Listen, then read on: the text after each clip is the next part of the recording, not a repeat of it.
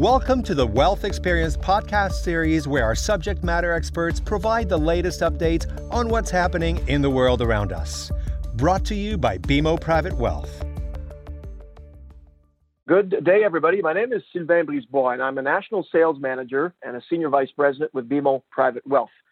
In the recent past, BMO Financial Group created a division called Financial Crimes Unit, which integrated its cybersecurity, fraud, and physical security capabilities. Today, we're joined by Larry Zelvin, head of this Financial Crimes Unit, to talk about cybersecurity. Larry, the digitization of daily life has become our new reality, and I think is here to stay. But with this convenience of a digital life comes risk, of course. So thanks for joining us today and help us gain a deeper understanding of what it all means to clarify what we need to be aware of and what actions we need to take should we detect suspicious activity. So on that, let's start. Larry, you have a very interesting background. Can you tell us a little bit about your story? Sure, Sylvain, and thank you very much for the opportunity, and really appreciate speaking to everybody today. So I've been at BMO Financial Group for 2 years now, almost to the day, and I was very much attracted to the concept of the Financial Crimes Unit, which I know we'll get into a little bit more. But before being at BMO, I was at Citigroup, where I was the global head of cybersecurity for about 4.5 years. Led teams around the world and helped Citi and the clients and our partners deal with cyber risk. Prior to that, I spent 28 years in the United States government. 2.5 years before Citi, I was at the U.S. Department of Homeland Security, where I led one of 3 U.S. government cyber centers. My counterparts were the FBI, the Federal Law Enforcement Agency in the U.S., and the National Security Agency, or NSA, which did intelligence. So the 3 of us constituted the U.S. government's approach to cybersecurity, at least at an operational level. Before that, I am a retired United States naval officer. I was an aviator by background, served for 26 years. But when I wasn't at sea or in the air, I was in this place called Washington, D.C., which is getting a fair bit of press. And I spent a lot of time at the Pentagon. And then I did my last 3 years on active duty at the White House, serving in the first term of the Obama administration. And when I was at the Pentagon and also the White House, predominantly a crisis manager, everything from 9/11 to Hurricane Katrina, and then the largest disaster I helped manage was the Japan earthquake, tsunami, nuclear disaster. So crisis management and security background, and that's what led me to BMO. Well, that's a fascinating story. I think for the caller, for the participants today, we think we've got somebody who knows a thing or two about security. So thank you, Larry, for sharing that. Now, can you talk about, you've been at different places, as you just touched on. Can you speak about BMO's approach to security and how that might differ from other areas that you've been at before?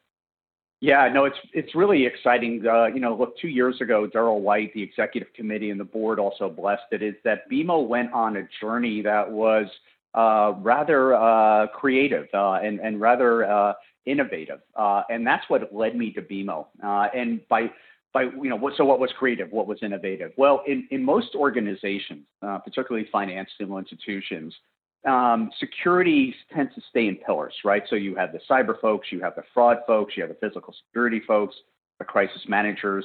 And look, they may integrate every now and again, but they try to work closely together, but they have different bosses, they have different priorities. And so bringing that together, I'll tell you, throughout my career had been rather frustrating. And even within those areas of cybersecurity and fraud, you had those silos. But the journey that BMO started 2 years ago was to put one leader, which in this case is me, to oversee cyber fraud, physical, and crisis management, so we could create that fusion, that integration, that horizontal connection. And I think it's really critical in these modern times because, look, most of the attacks we're seeing in cyber are related to fraud. We see physical security that has digital aspects as well, and then you'll see frauds that also are perpetuated by people going into our branches. So these things cross all over the place, and when you look at the bad actors, the criminals in particular, they don't work in silos. They don't really break down into organizational effectiveness models. They do whatever is necessary to steal money.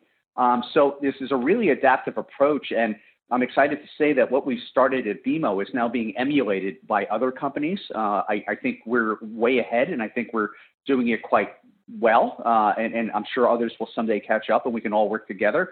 But this really has been an exciting journey, and I think it's something that has helped us to better protect our bank, our customers, and also our partners.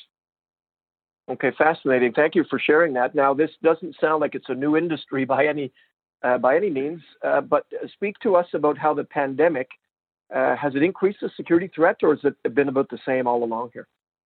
Yeah, no, it's increased it really greatly.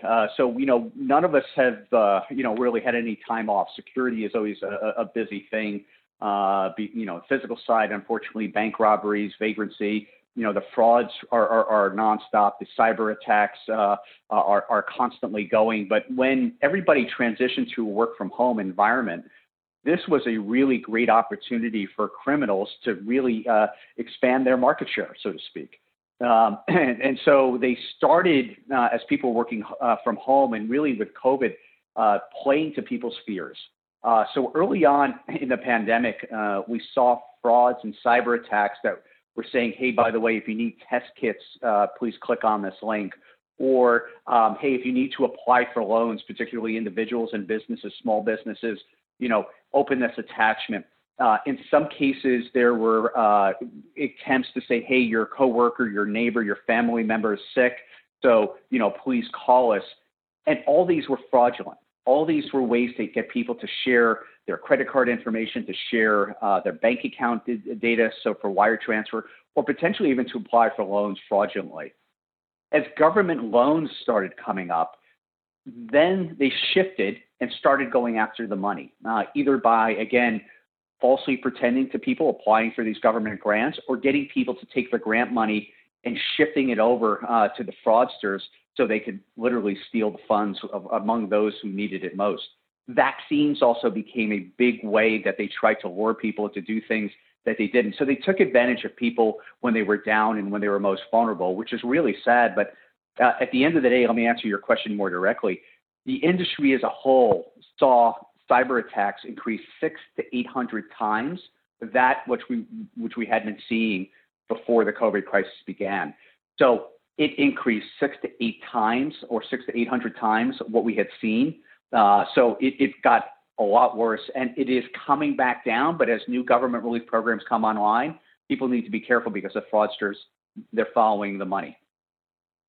Okay, very good. So that sounds like the pandemic brings a requirement for further due diligence. For our listeners today, are there other security threats that people should be concerned about here? Yeah, no, absolutely. I mean, I alluded to, some of the techniques around COVID, but, look, there are a number of things that continue to go on. And, there are things, what I would say is you've just got to be careful, when you are looking at your email, as you're engaging online through web access.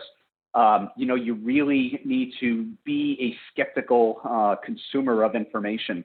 And really, in particular, you got to watch the links you're clicking on and opening your attachments, because these are the basic and most common ways that individuals can be lured into a trap that the criminals are trying to get them to act on these frauds they're trying to perpetuate.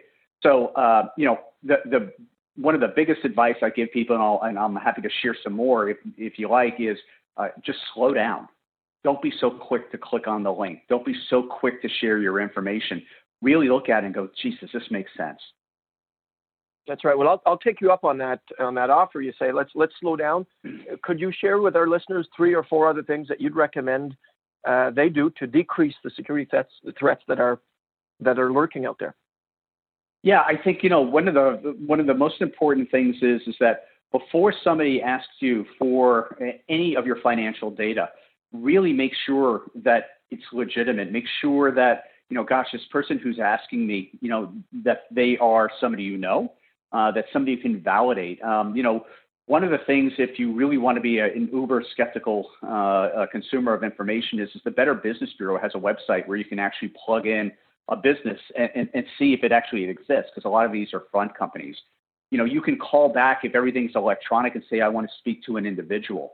But one of the, and look, at any point, any of us can be fooled. I've been fooled, and I work in this industry, and I've been working in security for decades. But when you find something, you really, one of the biggest pieces of advice I can offer is you've got to confess, right? And so it's most important to talk to your bank, right? Talk to your financial institution, and hopefully it's BMO, because we have a robust ability to help you through these things. And in most cases, if we get to things soon enough, we can help you, right? We can recall the data, we can stop the payment. There's certain things like debit cards that it's next to impossible to necessarily get the money back there because it's an instantaneous payment. But on things like wires and credit card fraud and deposit fraud, the sooner we get to it, the higher the probability that we'll be able to help folks and make them whole. In some cases, there's these things called business email compromises. You've got to watch those where people are fooled into wiring money to a location. In many cases, our fraud analysts will call the client and say, "Hey, are you sure you want to do this?" And the client will go, "Yeah, I'm sure." We'll ask again, going, "Are you sure?" They're like, "Yeah, we're sure." Only to a few hours later going, "Gosh, we got it wrong. Could you give us the money back?" And unfortunately, again, if we can get that information soon, we can call the money back. But if days have passed and we did what the client asked, unfortunately, usually that money is lost and it's been laundered around the world about 10 times. So there's not much you can do. The last thing I would highlight is that, look, it is important to also let law enforcement know. If you're in Canada, the Canadian Anti-Fraud Center you can talk to provincial and local police in the United States. The FBI runs fraud programs, the Federal Trade Commission. So I would also encourage people to report these crimes because that's what they are. They are crimes.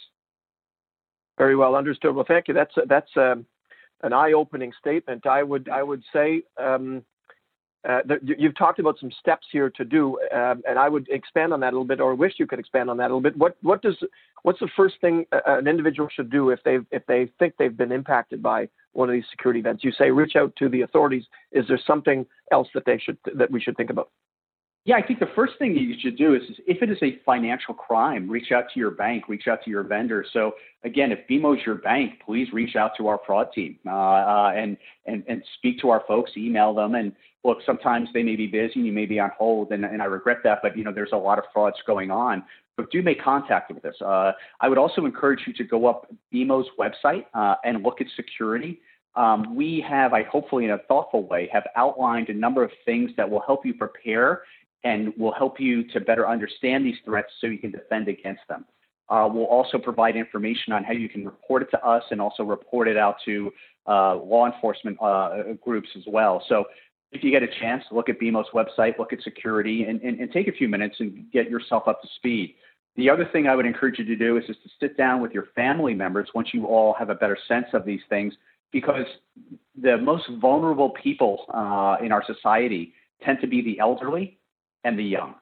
Unfortunately, a lot of folks, are more trusting, or they maybe are more easily duped by these criminals.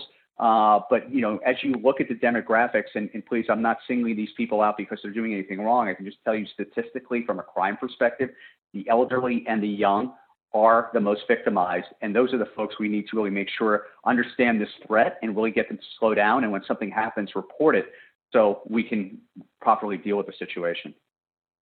Okay. Well, thank you very much, Larry, for your time today. I would say this has been, for all the wrong reasons, a fascinating conversation and very insightful discussion on cybersecurity. With online being the primary method of doing so many things right now, this has been very timely and an informative session, and lots of takeaways for us on how to better protect ourselves and to be mindful of the dangers that are lurking out there. This has been very helpful. Thank you.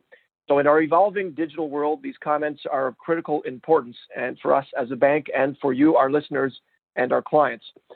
So to you today, our clients and our listeners, please be safe, be cyber safe. And of course, all the best for the new year. Until next time, thank you for listening. Thank you again, Larry, for your thoughts. This podcast series has been brought to you by BMO Private Wealth. Please join us again.